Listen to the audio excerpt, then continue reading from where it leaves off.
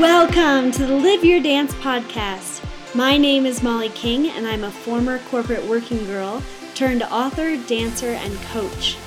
Each week we come together to celebrate someone who has found their metaphorical dance and listen to their insights in order to inspire you to find and live your dance. Thanks for tuning in and joining me today. Now, let's dance.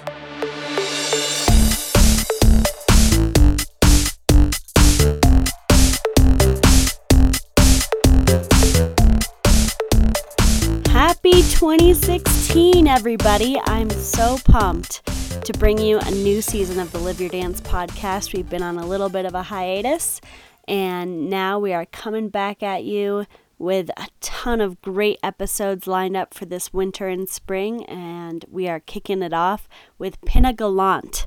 She is a yoga studio owner that I've met while living out here in Summit County, Colorado. And she has a beautiful location filled with amazing teachers and just an incredible energy in the studio. And I wanted to dive into what her story is because it seemed like there was more to it than just, I started a yoga studio.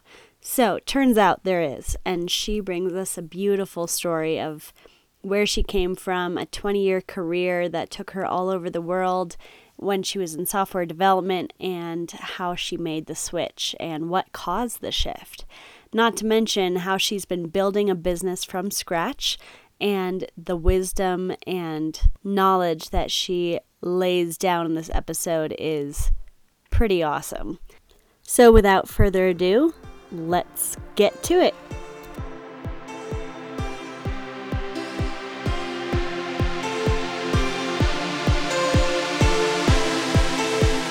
Well, hello and welcome back to the Live Your Dance podcast. I am here with my friend Pinna Gallant. Is it Gallant or Gallant? It is. Good. It's Gallant. Good. Good I've job. never said your last name, so there we go. And Pinna is a new friend that I've met while I've been up in the mountains, and she started a studio, a yoga studio, where I've been taking class, and not only is she an amazingly inspiring woman, but so is all the people that work for her, and that kind of tipped me off on the fact that Pinna is much more than just a studio owner, and that she had quite a story when we started talking. So I'm so excited that she's with us today, and Pinna, I'm so glad that you were willing to share your story with us. Oh, Molly, it's a pleasure. I mean, it's really an honor. It's nice to be here. Thank you. Yay. Awesome. Well, so Pinna, you have not always been Miss Yogi. In fact, you told me you came from a very different background, because I think a lot of yoga people have been in their past life a dancer or a athlete or something that was, not too far of a tangent into yoga. But where did you come from before the studio life? Right. So I actually spent about 20 years in software development. Whoa. So I worked, which is about as linear and as far from yoga as you can get. But Yeah. So I did that for about 20 years, and I worked in Denver for the majority of that time. I was also in Paris, France for a while. I was in San Francisco, mostly in the media space. So that was how I was paying the bills for a long time. Yeah. And I ended up in yoga, quite frankly, kind of by accident. I was living in San Francisco, and I had some friends that were talking about hot yoga, and they weren't talking about it very nicely. They really didn't like it. But it had me completely curious. And so one day I was going for a run, and I was running by the studio that was next to my apartment in Cole Valley, and as I was running by, they were opening, so I started asking the instructor questions about hot yoga, and so she's telling me all this stuff, and she was like, yeah, you should come check out the class at 11. I was like, okay. So I go for my 5-mile run, and I go home, and I change, and I go to 104 degrees and 40% humidity for 90 minutes, which really wasn't the best idea after a 5-mile run, Maybe but not. I didn't pass out, and I really, like, that very first class, I got super addicted to yoga.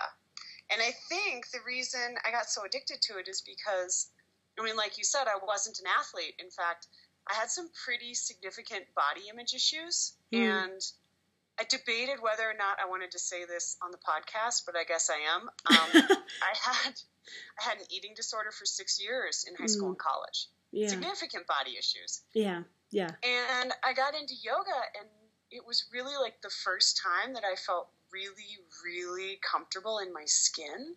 And I just literally started like reorganizing my life so I could get to yoga. Wow. That's yeah. That's huge. And what I love, I mean, gosh, our stories are very similar and parallel in many ways. Not only on the corporate side, but I too battled, especially in high school, with body image issues and a little bit of anorexia and things like that. But I think that's a huge problem with so many women, and I know men too, but maybe not to the same extent. But why do you think yoga was the place where you finally found that comfortableness inside your own skin? Well, I think because there were some things that I was just immediately good at. I mean, there was a lot that I couldn't do. Sure. But there was some stuff that I just immediately could do. And it was actually one instructor specifically looking at me saying, while I was in tree pose, I remember this moment still, like 15 years later, and she was like, you can totally get your foot way higher up than that. And I did, and she was right. And I was like, oh my gosh, like someone like noticed me and they acknowledged me and they saw like physical potential in me and they were right. Yeah. Wow. It made a difference. That I could definitely see that. It's amazing what one comment like that can do for the psyche and for our morale emotionally. Exactly. And realistically, tree pose doesn't matter. It doesn't matter if I can get into tree pose. It doesn't matter if I can get my foot into my hip crease or not. Like, it's not going to make me a happier or better or more peaceful individual. But being comfortable in your body, like, that starts to change everything. Because it starts to change how you interact with other people. It starts to change how you interact in intimate relationships. It starts to change how you feel when you're standing next to someone who, like, kind of won the DNA lottery and really is the most beautiful girl in the room. And you realize that's okay. Like, I won a DNA lottery as well. Like, I'm super lucky to have a healthy body, to have mostly symmetrical features. Like, a lot of things that people don't have. Yeah. So the fact that somebody else has more, like, no longer became an issue because I started to become grateful for what I have. Absolutely. Yeah. And that's a great tangent just into the whole idea of comparison and competition. And I think yoga is one place where I've really appreciated that focus of, it's not about the person next to you. It's about your practice and your mat and your relationship with yourself. And with, if yoga is your connection to higher power, then with that too. If not, but I think that's a huge part of the whole kind of releasing that anxiousness of having to be the best or whatever it is. And like you said, as soon as we find that kind of calm and contentment and gratitude in ourselves, that spills over into so many different areas of life. And it starts on the mat for you and for so many people, which I think is a powerful place to really dive into those kinds of issues. Yeah, I agree. And once you start to get comfortable, like, in your body, then you start, like, whether you really intend to or not, I think for most people, like, you start tumbling into the rest of the yoga practice. You start finding yourself calmer. You start finding yourself more capable of dealing with conflict in a way that's respectful of everyone. Like, you start finding more tolerance, more patience, less judgment. And some of it is just purely physiological. I mean, the breathing alone is going to calm your nervous system. If you're really engaging in it and working through it properly. It's going to work physiologically. It's going to chill you out.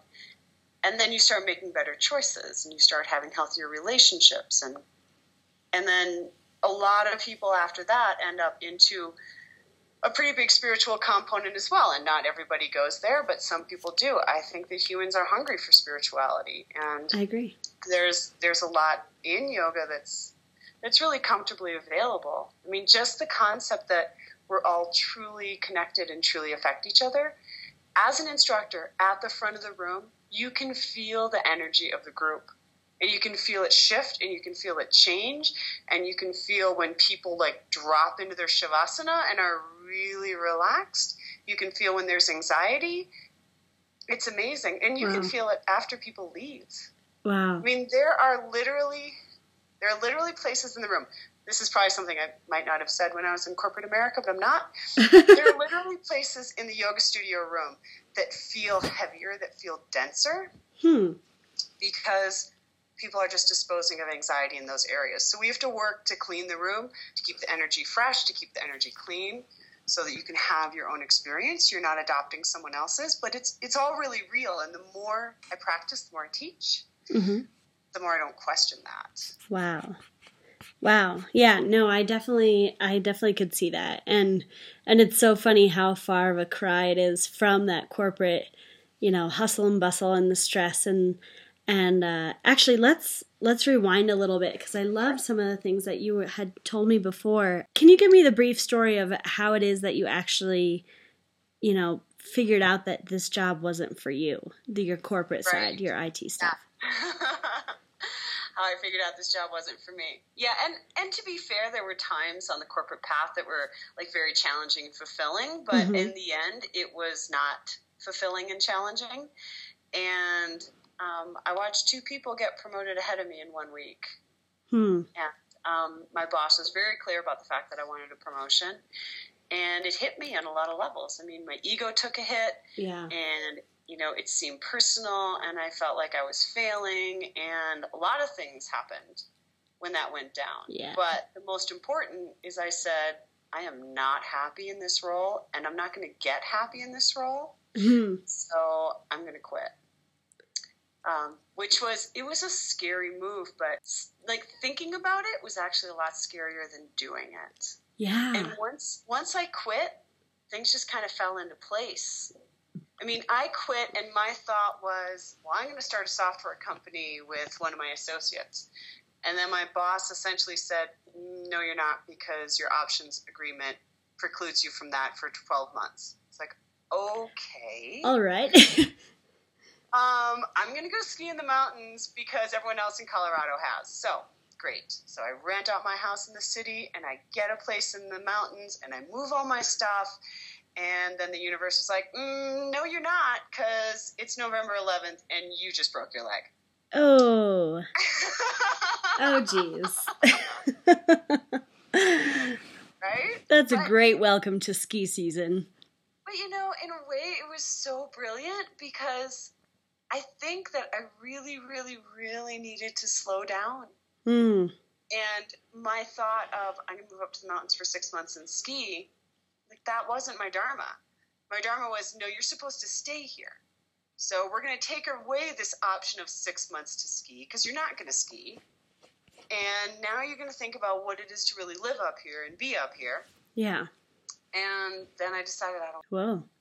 That's huge so too. Then I was trying to find a job that would really sustain me for the rest of my working years, which there's a substantial number still, with healthcare and mortgages and retirement funds, like all that stuff that starts to add up. Of course. And there was really nothing that was appropriate for my skill set that was going to work out. And so I was doing Reiki on a friend, and Reiki's a Japanese form of energy healing. Oh, okay. So I was doing some Reiki on a friend of mine, and she sort of spontaneously said to me, when are you going to open a yoga studio? And 6 weeks later, we signed a lease. Holy cow. Yeah. So that's kind of the whole story of how I ended up opening a studio in Summit County. My intention wasn't to open a studio. I mean, I'd been teaching in Denver, but I wasn't paying the bills teaching. I was paying the bills with software. Right. And that's a huge pay cut, too, I'm sure. That is a significant pay cut. Oh, yeah, it's a significant pay cut. But it's okay. I mean, I look at some of the things that I purchased when I was making a software salary, and I look at that, I'm like, why did I do that? It's true. Just because you can. Man, so how do you feel like let's look at your life as a whole back when you were in that corporate atmosphere, your social life, your mental health, your physical, and then where you are now with the studio. And even though I'm sure studio work can be stressful with administrative tasks and training your employees and all that comes with it, can you give me a little overview or comparison of corporate life to now life and what you see? Yeah, there's a lot that's different. For one, I sleep now, which when I was in corporate America, I didn't sleep for the last 2.5 years properly. So I realized that after I quit. I was like, wow, I haven't slept for more than maybe 5 to 6 hours a night for over 2 years and caught up on the weekends with naps. It was super unhealthy. So I sleep properly now and I'm substantially happier. And my day-to-day life, I really love everything that I do at the studio. Except vacuuming. I don't like vacuuming. But aside from that, if that's the only thing, then yeah. And I don't like taking out the trash either. But aside from those two, I really love everything that I do. I even love the bookkeeping. I love refolding the blankets because there are blankets for our studio. I mean, I really love what I do. I love teaching, and I've collected a really great group of people. And you mentioned that earlier, right? That I've collected. You really have. Yeah, we brought some really good people on board because we were I keep saying we. I know it sounds like I own the studio with someone else. I don't, but it just always feels like it's a collaboration because so many people reach out and help. But I've heard people that really, really want to teach for the sake of the student, and people that get in the front of the room because they want to help people. Yeah. And that's very apparent from the classes that I've been to. Yeah, thank you. So life is totally different. I also have a lot less money in my checking account. And I don't go out as frequently. And I don't buy crazy, awesome, beautiful Frye boots. But I'm so much happier. So much happier. Much happier. That's really... Yeah. That's a huge, I think quality of life then is just, it becomes the major metric that I think a lot of people measure their life and their happiness and their contentment by paychecks or by, status in the office or what it looks like to other people. And don't get me wrong, I think there's a lot of value to corporate America, and I'm not meaning for my books and my podcast and my mission to be anti-corporate, because I think for some people that is their dance. That's totally where they get fired up and they love the energy of it and the go and all of it, and they feed off of that.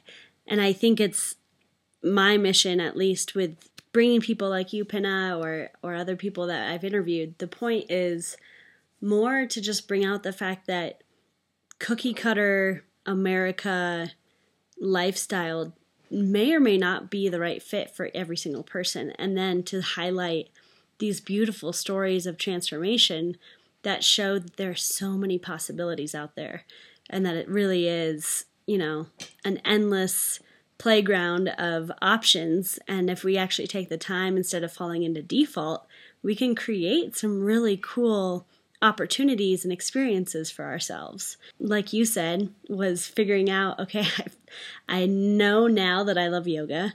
How do I get that into my life more? Which I think is a great question. I totally agree with you. And you know what? The other thing I'd highlight is that in addition to the fact that, the sort of not necessarily the prescribed, it's a little bit more prescribed lifestyle. It might not be for everyone, but it also might not be for everyone at all times. Like at one time, that was great for me. There was a time when corporate America totally floated my boat, and I was happy, and I was enjoying myself, and I felt challenged, and I felt appreciated, and I loved the people I worked with, and I loved going to work. Yeah, there was that time.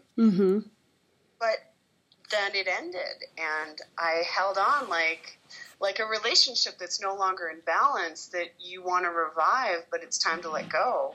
I held on too long. Yeah. And that's do something totally different. Absolutely. I think that's where a lot of, intimate relationships too, you come to that point where it's, do I invest more in this and make it work? Or is this the signal that I need to cut and start a new chapter? And I think we all face that at different moments in our careers and our lives. But it's, yeah, it really, what do you think was your kind of turning point when you said, all right, this isn't going to be, I mean, was it the job promotion situation? Was that kind of your moment? It actually happened about 2.5 years before that. Oh, whoa. Yeah.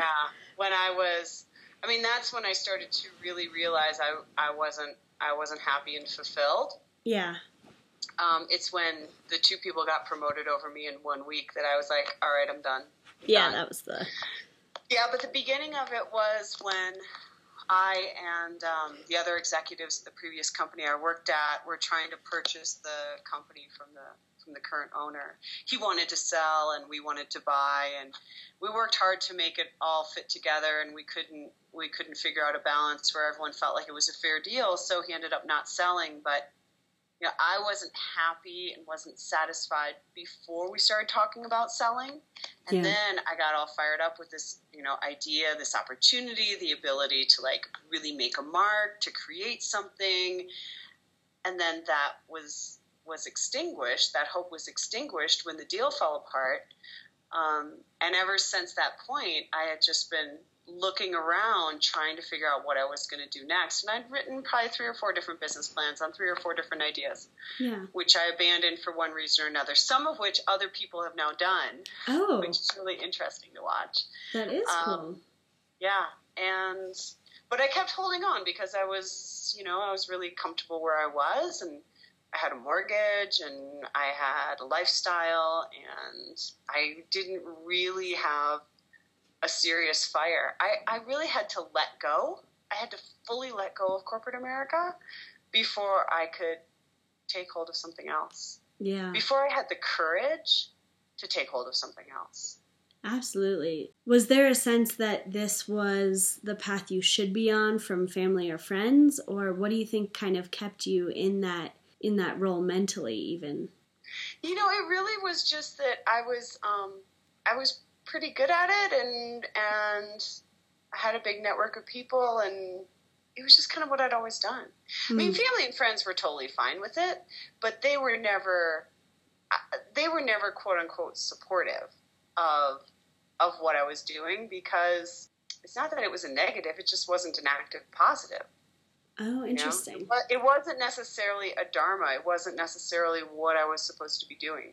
With the yoga studios, some people got pretty fired up and were really supportive, especially when you reach those points. I think that every new business owner reaches at least a couple of points where they think, I maybe shouldn't be doing this. Absolutely. That voice is so prevalent. And I had a great support system that they were saying, no, this is good. This is exactly what you should be doing. Wow. Yeah. And the best one was actually my partner, Mark, who was involved in mergers and acquisitions in New York, working for American Express for quite a while. So he's got his MBA and his merger and acquisition background, and he's pretty good at evaluating companies and stocks, et cetera. And when I started to really doubt if this was a good idea, I remember him looking at me saying, I would be happy to invest if you want an investor. Ooh. If that's what you're worried about is money. Interesting. And I looked at him, I was like, really? And he said, yeah, but keep in mind, this isn't your boyfriend saying, I want to invest. This is someone that likes to make money saying, I want to invest. Pinna, this is going to be successful. Whoa. I was like, okay, back on track.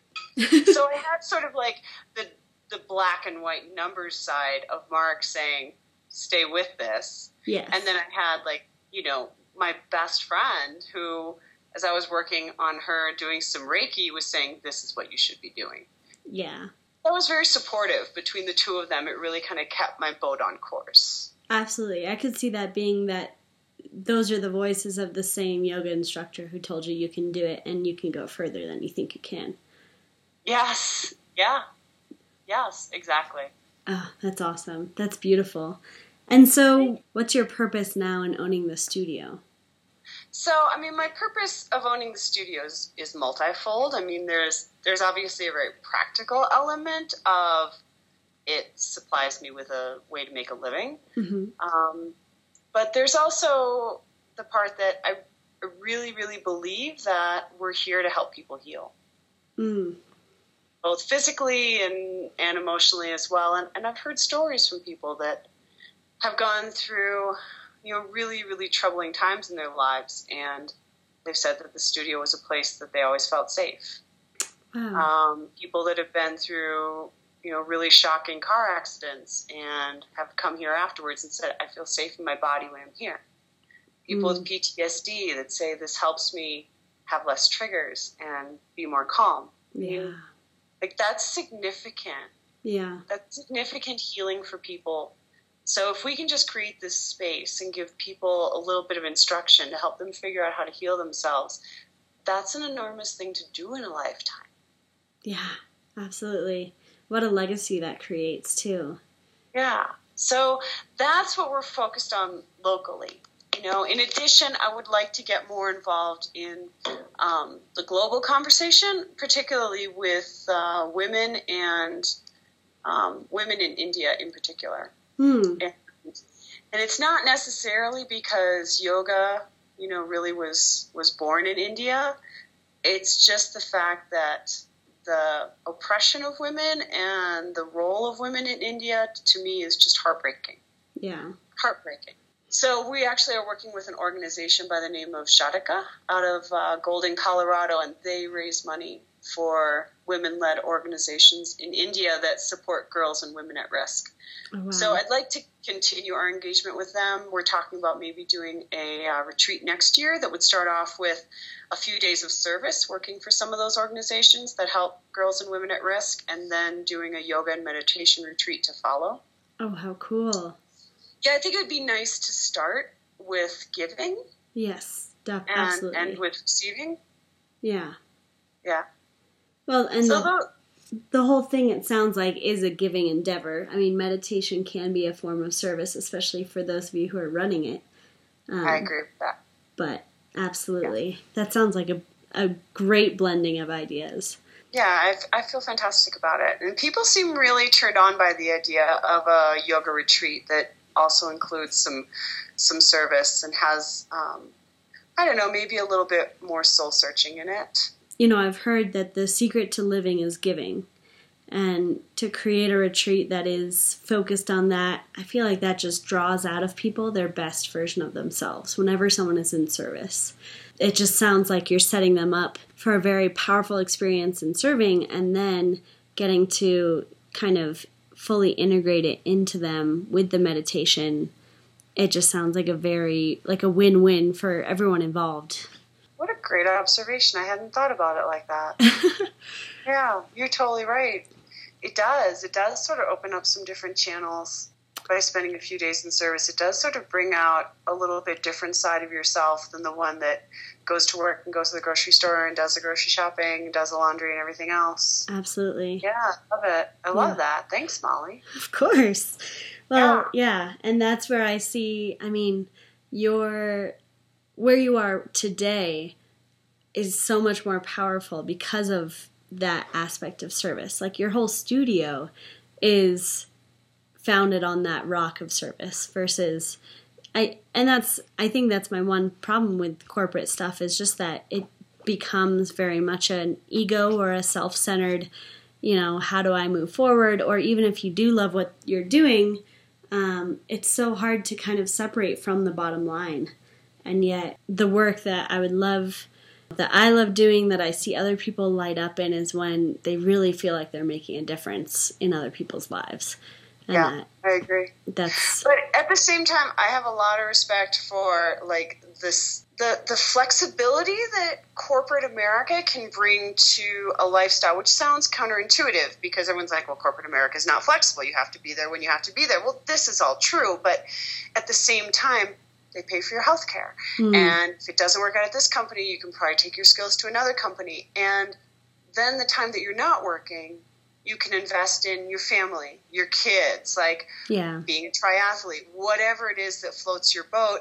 and there's more security in the cash flow, which, like, as you know, as a new business owner, that is definitely not a point of security. That's the point where you keep staying focused on what's happening now, what's the right thing to do right now, make wise decisions, and keep believing it's all going to fall into place as it should. And a lot of times it does. Yeah. Well, and speaking of, where would you say, or can you tell me about a specific time when you've had a challenge in new business ownership, and then how you were able to overcome it or get through it? Yeah, my biggest challenge, really, I'm giggling to myself because my biggest challenge was probably dealing with some of the construction of the studio. But that's over now. That's good. Just leave that alone. I hear any construction can be very stressful. Yeah, right. I mean, I said to one of my friends who owns, or used to own anyway, he used to own a construction business, and I was complaining to him saying, everything's over budget and everything's behind schedule. And he looked at me over his beer and said, well, what did you expect? Oh, right. Okay. Yeah. But aside from that, so that's just sort of par for the course. Yeah. It was really the self-doubt. It was really thinking that I didn't have the right skills to do it, that I wouldn't be able to be successful, that I didn't know what I was doing, that I shouldn't be trying to bite off something so big. That was really the toughest part. And then it just comes back to a support network. I mean, Mark backing me up was fantastic. And I didn't have a doubt one day. I mean, I had a doubt multiple days. Absolutely. You know, and Mark every time coming back with, I'll invest. I'm like, okay, I know. Right? And then some of my really good girlfriends, some of whom are yogis, some of whom aren't, they were all super supportive as well. And I got wise enough to realize that there are some skills that I do not have a check in the box. So I looked for those people, and I was lucky enough to find them, and I was fortunate enough that they wanted to be here, and they're a part of the team, and in the studio to the next level. Yeah. Yeah. Gosh. I'm not everything.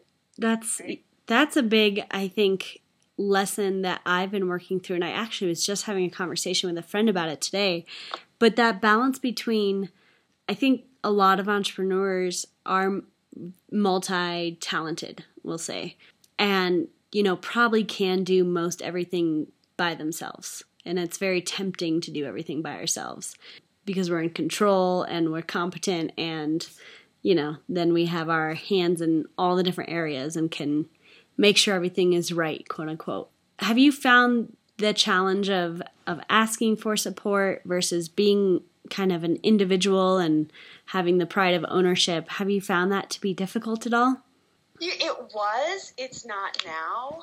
And it's funny because you ask me and it's like so far not in my head that I don't remember the events. All I remember is I remember saying to myself and joking with my friends that my new mantra was, I don't have the right answer. I just have an answer. So I really had to, and it was probably a couple of months of me saying that over and over. I really had to retrain myself to accept the fact that I don't have all the right answers and that's okay. Whoa. Yeah, right? That's huge. Yeah, that's huge. And as entrepreneurs, we tend to come at things pretty self-sufficient. Yes. And I had to realize, I don't always know. And I'm really, really open to asking opinion of the people that are around me. And it used to feel very threatening to hear other people's opinions because if their opinions were different than mine, then I wasn't bright enough. Or if they would highlight something that I hadn't considered, then that's just proof that I really shouldn't be doing this. But I don't feel like that anymore. I feel like my job is to create this space where students want to teach and students want to practice and instructors want to teach. Yes. That's my job. My job isn't to have all the right answers. My job isn't to have the perfect marketing plan. So when someone comes in and says, you can do X, Y, Z with Facebook and Meetup, really? Whereas I used to resist. Me too, yeah. Ego said, you should already know that. Now I'm like, I know it now. Let's run with it. It's been a big shift. That's, to me, a mark of true humility and something I definitely have worked on myself a lot because I definitely can be that lone wolf when I let myself go that way. But even last year, I know I had a similar experience with my Kickstarter project. And, you know, it's so tempting to say I wanted to do my books and everything on my own and figure out how. And at one point, someone mentioned to me that that was an option. And I kind of had thought about it, but brushed it aside.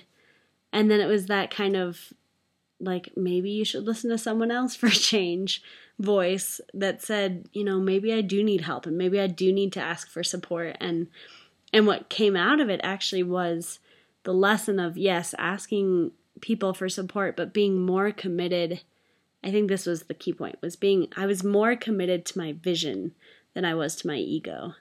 Yes. Yes. And that's when it shifted. When I was like, I don't care how many people I need to call. I sent over 1,000 emails directly. I put it on Facebook everywhere. I made phone calls. I was on it every single day for the 27 days that my campaign ran. And, you know, I called people I had not talked to in a long time and, you know, asked them for support. And this is what I want to create. And gosh darn it, if it doesn't happen now, it's going to happen at some point because it's going to happen. And that was kind of my mantra too, which I love that it's a very similar experience there. But yeah, I think being more committed to a vision than to our ego starts to create some beautiful unfoldment, because otherwise we lock our own doors and then say we have no options. Yeah. And did you find that liberating to commit to the vision? Absolutely. Yeah, I think it was finally just, I don't know, that point when you stop caring what other people think. And it's like, whatever. If you don't want to donate, it doesn't offend me. That's your choice. But there are lots of people who will and who will support, and I'll go talk to them. And the fact is, this needs to come to fruition. And however that happens, I'm willing to do whatever it takes. Yeah, that's what I love seeing, and definitely feel that same energy from you, which is great. It's not without effort. Mm-mm. It's not as if the ego's like, oh, you don't need me? Great, I'm going to go on vacation. No. Right? So every once in a while it still comes back. It's like, you should have known that. You don't need to listen to that person. Yeah. And you have to look at it and say, I appreciate the fact that you're trying to help, but what I'm trying to accomplish is more important than how you feel. So get over yourself. Let's keep opening up. Yeah. Wow. And I think, actually, I was just thinking about that on my run the other day. Similar thing there where, you know, something starts to hurt and I can either choose to let that make me start walking, or I can choose to say, great, well, if I don't care if that hurts, then I can keep going. And maybe it's not that big of a deal. Yes, totally. Yeah. Okay, obviously that resonates. One of the things I love talking about when I'm teaching is getting comfortable with the discomfort. Yeah, absolutely. There it is. You know? I mean, poses, hip openers like pigeon, great example. People are sitting there for 3.5 minutes. You know, and every once in a while you see someone fidget or their body's really saying, I want to get out. Mm-hmm. I'm like, pain is pain. If you're in pain, I invite you to move away from pain. Yeah. But if you're uncomfortable, I invite you to stick with it. Yeah. It's getting used to pain, or getting used to discomfort, that's just a great life skill in general. Yeah. And you can cultivate that on your mat. You can cultivate that running. You can cultivate that in meditation for 2 hours. And it does transfer into how you interact with the world. It gives you a bigger toolkit of how to interact with the world. It gives you more choices of how to interact with the world. And I love that. I like that idea too, that it gives us more choices, or that toolkit of, because if, you know, I used to live my life very, I would kind of say linearly that, you know, if something hurt, then I only had this option. Or if I was tired, my only option was to sleep. Like, that was kind of my mode, or whatever it was. But, you know, now that I've kind of started opening it up, even in the turn, like, as small as it is, you know, I've spent a lot of time in cold weather recently. And for a long time, I thought my only option was to either get inside and stop being outside, or like only look forward to the hot tub or the hot shower at the end of the day. And then someone told me, they're like, if I'm ever cold, it just means I'm not working hard enough. I was like, whoa, what a concept. And, okay. go. Sorry, I was interrupting. Go ahead. Well, here's another one that came to me from one of my fellow yoga instructors who used to be a mountain bike racer. And she was at the beginning of a race and feeling sort of the pre-race anxiety jitters. And so she was talking to one of the racers next to her about that physical feeling. And the other racer was like, that's what I live for. She's like, what? Like, this is why I race, for this feeling right here, because I know I'm so alive. Yes, absolutely. Right? And I thought, I'm like, wow. I mean, being on the top of the high dive, like, you know you're alive because you're trying something new.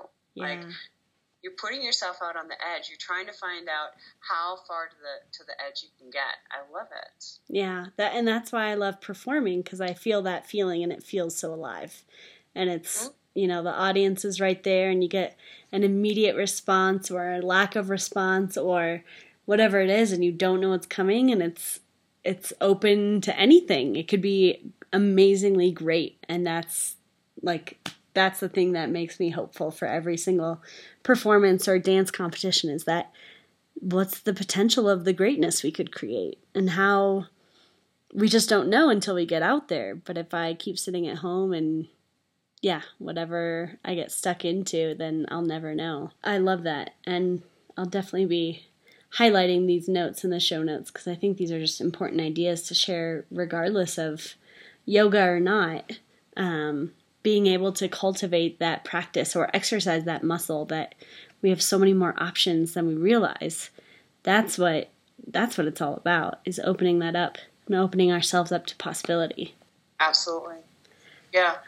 So what would you say, as you're redefining yourself and redefining, the way you look at the work that sustains you and how you're being sustained, what would you say is now your philosophy on work, quote unquote?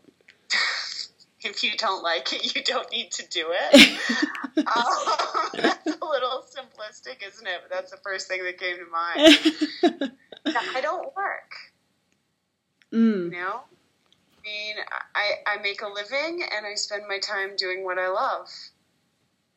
And that sounds super cliche, right? It sounds like it belongs on a podcast. But I mean it. I don't work. That's huge. It's enormous. And my whole life is better balanced.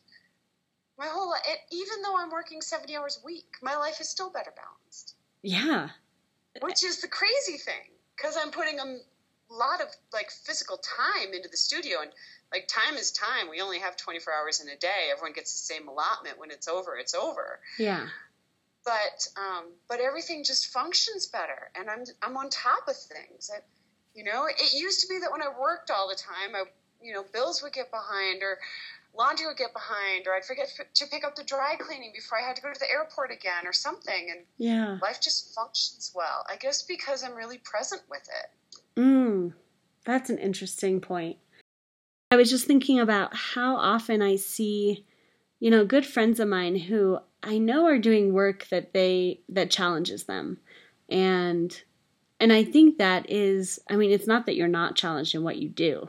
And I'm sure that there could be people who would be put in a yoga studio who wouldn't like the job that is, and would find that extremely difficult and challenging. But it's made for you.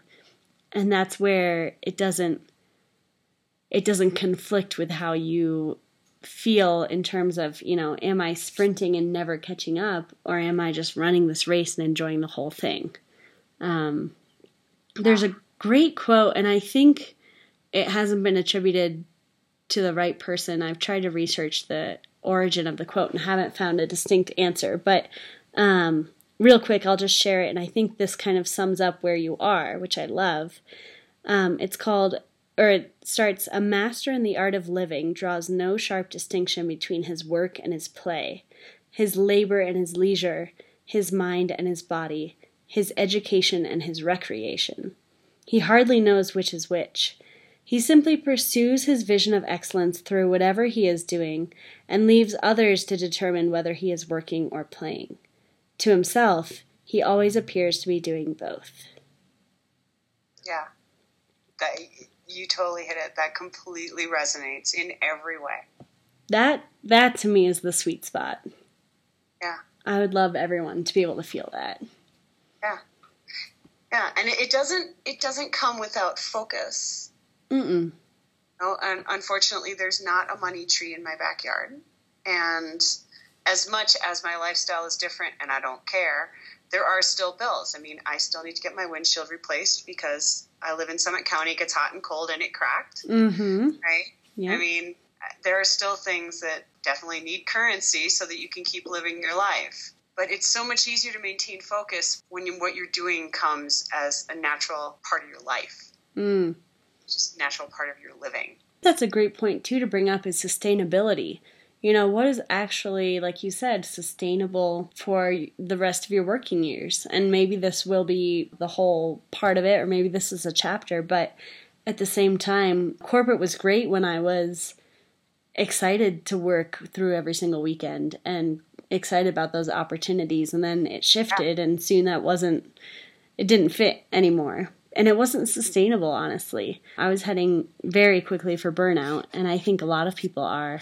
So they turn to food or alcohol or drugs to numb it, or TV or whatever it is. For shopping. For me, it was for sure shopping. Oh, wow. Yeah. So all of us have that like escape mechanism just to kind of numb out or veg out at the end of the day when we really don't like what we do. But I know for myself, I've seen that the more I'm into what I like, the more it fuels the rest of my life. And I come home and I want to clean and organize, or I want to be on top of things or reach out to other people. It's just such an outward feeling rather than, okay, now I have to go recharge. I have to go be inward, which is, I think, an interesting distinction. And it's crazy because when you first get here, you're like, what? I didn't know this really existed. Is this allowed? Like, you gotta, yeah, exactly. Is this allowed?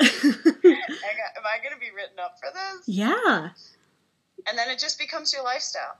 I literally have been overwhelmed by gratitude more than once and just sat down on the floor of the studio and cried.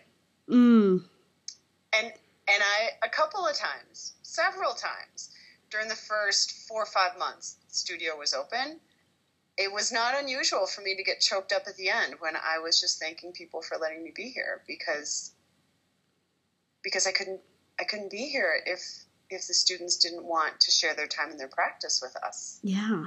Yeah. And this is, I mean, like I've said, closing my class more than once, every time I teach, this is a little part of my dream coming true. And you're allowing it to come to fruition, and I'm so grateful for that. Yeah. I don't think I ever said that about my job in corporate America, even when I was excited and inspired. I don't think I ever felt like that. Yeah. Yeah. That's amazing. And what a real substantial distinction to make. You know, I think I'm not a parent, but I could see parents being in that same boat, you know, even though it's hard to have kids, you know, and the work and the lack of sleep and the everything that comes with it. And yet there's tears of joy and there's a sense of service and of being outwardly focused. This is your baby. This is your child that you would do anything for, and just to be part of that growth, I'm sure is a beautiful unfoldment and progression to witness. It is, yeah. Well, this is something that I've come across with quite a number of people who've made a large change in their life. I've found that I would say, off the top of my head, 80% of the people that I've talked to have some kind of a mission statement or at least a belief about how things can be and what they want to create or what it is that drives them. Do you feel like you have that kind of a mission statement or a driving force that's led this whole charge? You know, I don't have a mission statement for sure, but I do have a pretty deep-seated belief that I'm here to help people figure out how to heal. A lot of different people on a lot of different levels. I really believe that that's what I'm supposed to be doing. And I believe that I knew that before I started even teaching yoga. I knew that before I even started teaching yoga. There were times that, without I'm struggling to figure out how to get into this one. So there were times that I was essentially doing energy healing before I was even trained in energy healing. And I was actually going to just ask about that, because that to me sounds like you were paving the path in that direction well before you were on it. I was. And in particular, a friend of mine whose best friend took his own life. And I was with her a few days afterwards, and she was literally gray. I mean, she was so overcome with grief. And I did a little bit of energy and physical work. Like her shoulders and traps and neck were just like a rock pile. Oh, wow. So I did some physical and some energy work on her, which she kept refusing. And I was like, well, you're going to have to leave the room then, because I'm going to work on your body, and your body's in front of me. So do that for you. And after about 20 minutes, I literally could feel the grief rolling off of her body onto mine. And then I let it roll off of mine onto the floor. I could feel the grief. It was such an amazing experience. And after I was done with that, she had all the color in her face. She had all this energy. She's like, what did you do? What did you do? I can't believe how good I feel. This is unbelievable. Wow. You know, and at that point, like, that was the first real moment of me on the path that I'm on now. So I think I've, the world has been trying to tell me for a while that this is where I was supposed to be. Absolutely. I don't know if people believe in signs or whatnot, but I do believe that we get nuggets on the path that reaffirm, and they're just kind of like yep, you're on the right path, keep going. Just these little moments like that every now and then. Yeah. And I could have taken that multiple directions. I could be a Reiki practitioner. I could be, a body practitioner, body healer, massage therapist, but I chose to be here, and this works. And I definitely feel like I'm in service doing what I'm doing, and I love that. Yeah. Another piece of language that I wasn't comfortable with when I was in the corporate world was the idea of being in service. Interesting. I wanted to have respect for it. I didn't really have respect for it then. Interesting. I mean, I was surrounded by a culture that didn't value it. And it's so easy to just fall into the current of that culture, of whatever that culture is, and the beliefs and the philosophies that come with it, that I can easily see how that would become normalized. Yeah, exactly. Yeah, perfect word. It becomes normalized. Interesting. And that's what's neat, is that I also think that the studio provides you that doorway to your past life. I mean, you are so good at all of the things that you were doing. It's, it would be kind of a shame to let those skills atrophy or to leave it completely behind. But I'm sure there's structure and there's disciplines and there's, the know-how of running a business or seeing a business run that creates, a great foundation for you to build on and to feel competent and comfortable in the business side, and also get to feed your yoga side and your healer side, which I think is a really neat balance. Yeah, and I'm really fortunate to have that balance, because a lot of people that are massage therapists, healers, yoga studio owners, instructors, like, they don't have the business background and they haven't been exposed to what I've been exposed to. So they don't have the same opportunity to know how to build a really solid business plan and how to adjust it. There's just a million small things that go into how you choose to run the operations that are different. Yeah. If you've been exposed to that for a long amount of time, and the sales training and the different types of sales training, and realizing things that you go through that you're like, that just doesn't resonate with me because it's totally self-serving. And then you go through some sales training that's super smart, that basically says the only thing that matters is your customer. Everything needs to focus around them. That's why you exist. Absolutely. Right? And so it's not only, like, from a business perspective, super reasonable, but it's also, like, emotionally sort of fulfilling too, because you have a for-profit organization that's actually focused externally. Like, sales training like that really helped me change how I did my pricing our policies, all kinds of stuff. Our $5 class on Sunday morning. I mean, there's just all kinds of things that wouldn't have happened if I hadn't had the experience that I had.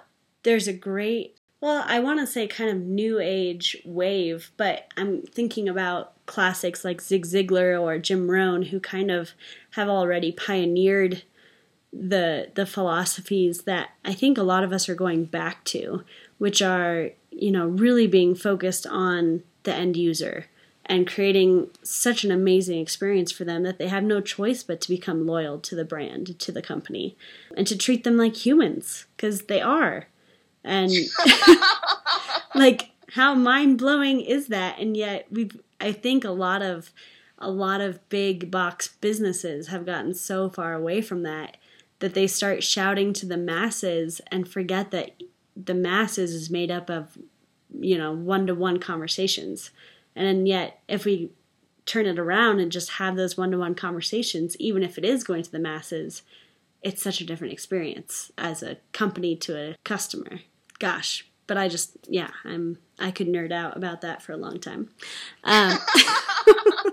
Those are the books that I read, like not late at night, but by choice, the marketing and the sales and the building brands books. But yeah, anyway, I love that stuff. So, and it's very clear when companies have that energy versus you're more of a number kind of energy. So always. Yeah, I totally agree with that. Yeah, I'm a big believer that if you really are super clear on sort of how you want to treat people, and going back to how I started yoga, I mean, I wasn't an athlete. I didn't feel great about my body. And so it was really, really important to me that people felt welcome when they were here. Yeah. Really wanted people to feel welcome when they were here. And when you start with a clear intention of what you really want to create and you're committed to it, I was flabbergasted to see that it would manifest. I was flabbergasted at the number of people that would say, it has such great energy here. I feel so welcome here. Sometimes at other studios, I feel like I'm just a number. Here, I feel like you guys really care about us. Wow. I was like, it's working? It's really working? Well, of course it's working. And it's working because I think that if you're really committed to it, it starts to affect all your decisions. It starts to affect small things of, do you look people in the eye when you're talking to them? Like, do you let them ask the whole question before you answer it? Wow. Are you willing to deviate from the policy when it's the right time to? But do you have a policy so that everyone sort of understands the rules? When your staff asks for something special, do you say yes or do you say no? Do you try to find ways to make their life better and keep a successful business thriving? Like, it's just affects everything. Yeah. I think that vision makes it so clear on what belongs and what doesn't. Yes. You need to know what your north is. Yeah. I love that. If you don't know what your north is, you don't know how to make decisions. That's huge. That's huge. I love that.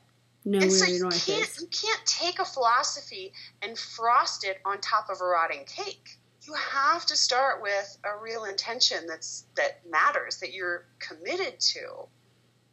And then it'll manifest all over the place. Yeah, and I don't know if it was you and I who were having that conversation, but when we see companies who create a philosophy or these are our values, and then especially the upper management doesn't follow those, then it undermines the entire corporation. Yeah. And it kills the culture and it kills the trust. Because if they're not their word, then where can you trust them on anything? And it was a bizarre trend. I don't know, maybe it still exists, to create mission statements and put a list of values and posters on the walls. I always thought it was ridiculous. Yeah. Like, what is this? This is internal marketing. Are you serious? Exactly. It's marketing if it's not real. Yes. But yes. I think it's okay to put those up there if that actually is how you live your life and if it just continues to reinforce it. But I agree with that. I guess a little bitterness came out there. No, I feel you, though. I feel you. Yeah, I had the experience of having things like you said. There are things that are being promoted as the tenets of the culture, but then they're not followed. Right. Yeah. And that's it's a toxic energy that sucks away from authenticity among all the people and every interaction. I mean, yeah, it's hard to verbalize because I think we all know what it feels like when you're in that kind of an atmosphere. So. Yeah, and people don't just work for money. People work for a lot of other reasons. Mm-hmm. Yeah. You know? So understanding, I think, and I mean, obviously I'm still learning this, but I probably will be for the rest of my life, but understanding how to really tap into what people need as employees and try to deliver it to the best of my ability so that they have a space where they want to do and be their best. Yeah. I mean, who doesn't win? The employee wins, and the customers win, and the business wins. Everyone wins. Yeah, and it just takes a little more effort to dive in and find out what motivates this person. And then how do I get it to them? Or how do I put them in that opportunity to achieve something that they're proud of? Yeah. It's not that hard. Come on. Just kidding. It's really not that hard. It's not that hard. But, you know, you need to be in an environment where there's enough space for it to be a priority. Yes. Yes. And leadership of whatever company or group that is really does affect the whole. So it's no wonder your leadership has brought in people like that and creates a culture like that where, yeah, the first day I came in, you said hello and you shook my hand over the desk. And, you know, I felt like I was part of, like, I should belong in Summit County if I were to be there, you know, that kind of a thing, which I think is a beautiful thing. And that's what kept me coming back. Yeah. Thank you for saying that. That's really nice to hear. Of course. Well, we're just going to wrap up a little bit here, but tell me where you go for inspiration or who inspires you. You know, I was thinking about that question, and I don't have like one or two figures that I go to for inspiration. I would say that I'm always looking for experiences that people have or things that they exhibit that are inspirational to me. And you see it all the time. Yeah. You see it in students and in other instructors and instructors at other studios and instructors on Yoga Glow and articles in the paper. Like, and I know it kind of sounds like a wishy-washy answer, but it's true. Well, yeah. If we're open to it, it's everywhere. There are people to learn from all over the place. Yeah. You know, I mean, I'm really fortunate to have such an amazing partner. Like, Mark is fantastic. And there are some things that he does and ways that he thinks and approaches life that I definitely respect and try to cultivate within my own self. Mm-hmm. But I can say the same thing about one of my instructors, Brittany, who actually just went back to Tennessee at the end of the season. And the way she approaches life, I find to be really inspirational. Yeah. So I could go through the list. I mean, really, most of the people that I'm close to, there are characteristics that they exhibit that I find to be amazing. That's why they're in my closest group.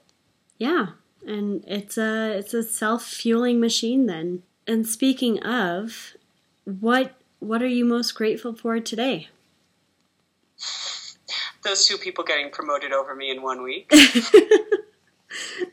That is actually a really cool way to turn it around. Yeah, I realized that one day. One day when we were building out the studio and I was coming to the studio and I was just so happy. And I had felt, obviously, my ego was really bruised when I didn't get the promotion. And then I wanted to blame it on my boss. And then I wanted to blame it on me. I blamed everybody. And then I was driving to the studio one day and I just started laughing. And out loud, I thanked my boss in the car. Obviously, he was not there. I was like, thank you for not promoting me. Thank you. Because I wouldn't be here if he had. Yeah. That's amazing. I would have stayed in my comfortable, but not necessarily emotionally nutritious environment. Ooh, I like that. Emotionally nutritious. Yeah, it's amazing how, you know, I coach a lot of people and sometimes they'll come to me with these big, you know, kind of earth-shattering moments at different points. And it's easy for me as a third-party bystander who could see how this could turn into a huge blessing, but when you're in it, it's so hard to see any good that could ever come out of this awful situation. And yet, your life is a testament to sometimes our biggest upsets are actually our biggest blessings. Absolutely. Absolutely. I love that. Well, what would you say then is your definition of living your dance? I don't know how to put this in words because it doesn't sound very exciting or compelling, but I live in this sense of calm and gratitude almost all the time. Mm. And it's a really beautiful way to go through the day. And for me, that's living my dance. Wow. And what a huge difference I can imagine you saying from where you came from to where you are. Oh, yeah. Yeah. Man. Yeah. But and I imagine that it's going to take a different form. I mean, I don't know if in 20 years I'm still going to be teaching yoga. My body will be different. I'll obviously be 20 years older. But I hope I keep finding a way to, keep sowing those fields so that calm and gratitude maintain my homeostasis, maintain, my norm. Yeah. Yeah. I think that is something that's very achievable, very sustainable in whatever form it takes, of course. Yeah. That's beautiful. Well, for those people who aren't in Summit County or want to connect with you and who you are, or even if they do happen to come to Summit County, how do they find you, or how can they support you and your message and what you're up to? Yeah, so we are at peakyogastudio.com. And that's PEAK. I'll put it in the show notes.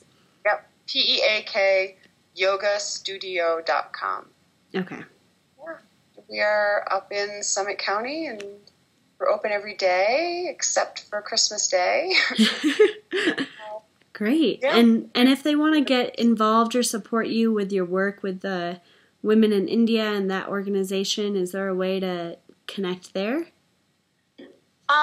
We don't have that as a part of the website yet, but there should be a component on the website for that within the next 30 days. Oh, good. Okay. So they'll be able to get to the partners. There are actually 3 not-for-profits that we work with, and we have a donation-only class once a month for one of those 3. Oh, great. So there will be links on the website, and there'll be opportunities to donate, and also information on when we have the donation-only classes. Yeah. Great. Well, I'll link those up, too, as soon as they're available so that people can be sure to support if they'd like to, if they're interested. But Pinna, thank you so much. This was such a blessing to share and hear your stories and the insights. I feel very full with inspiration and with lots of good nuggets for the rest of my day. I know a lot of people will too. So thank you so much for your journey and for the fact that it's brought you here and that we're able to do this together today. Yeah, I'm really, really grateful for the opportunity. Having someone that wants to hear my story is fantastic. So I really appreciate it. Thank you, Molly. Of course, of course. Well, thank you all, and have a good day. Bye, bye-bye.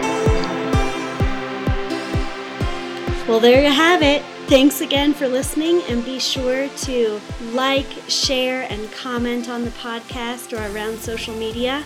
#LiveYourDance, and look forward to more episodes coming your way.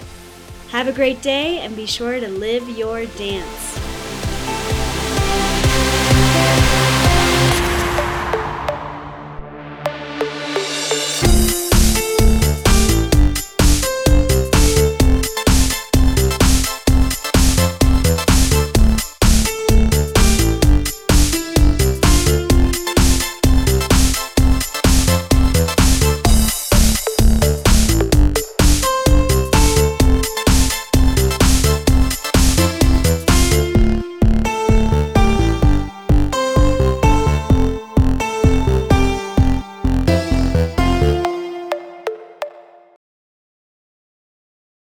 How's it going?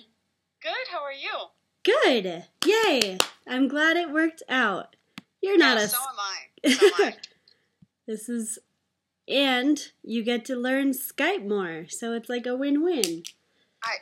You know what? I feel like I grew already.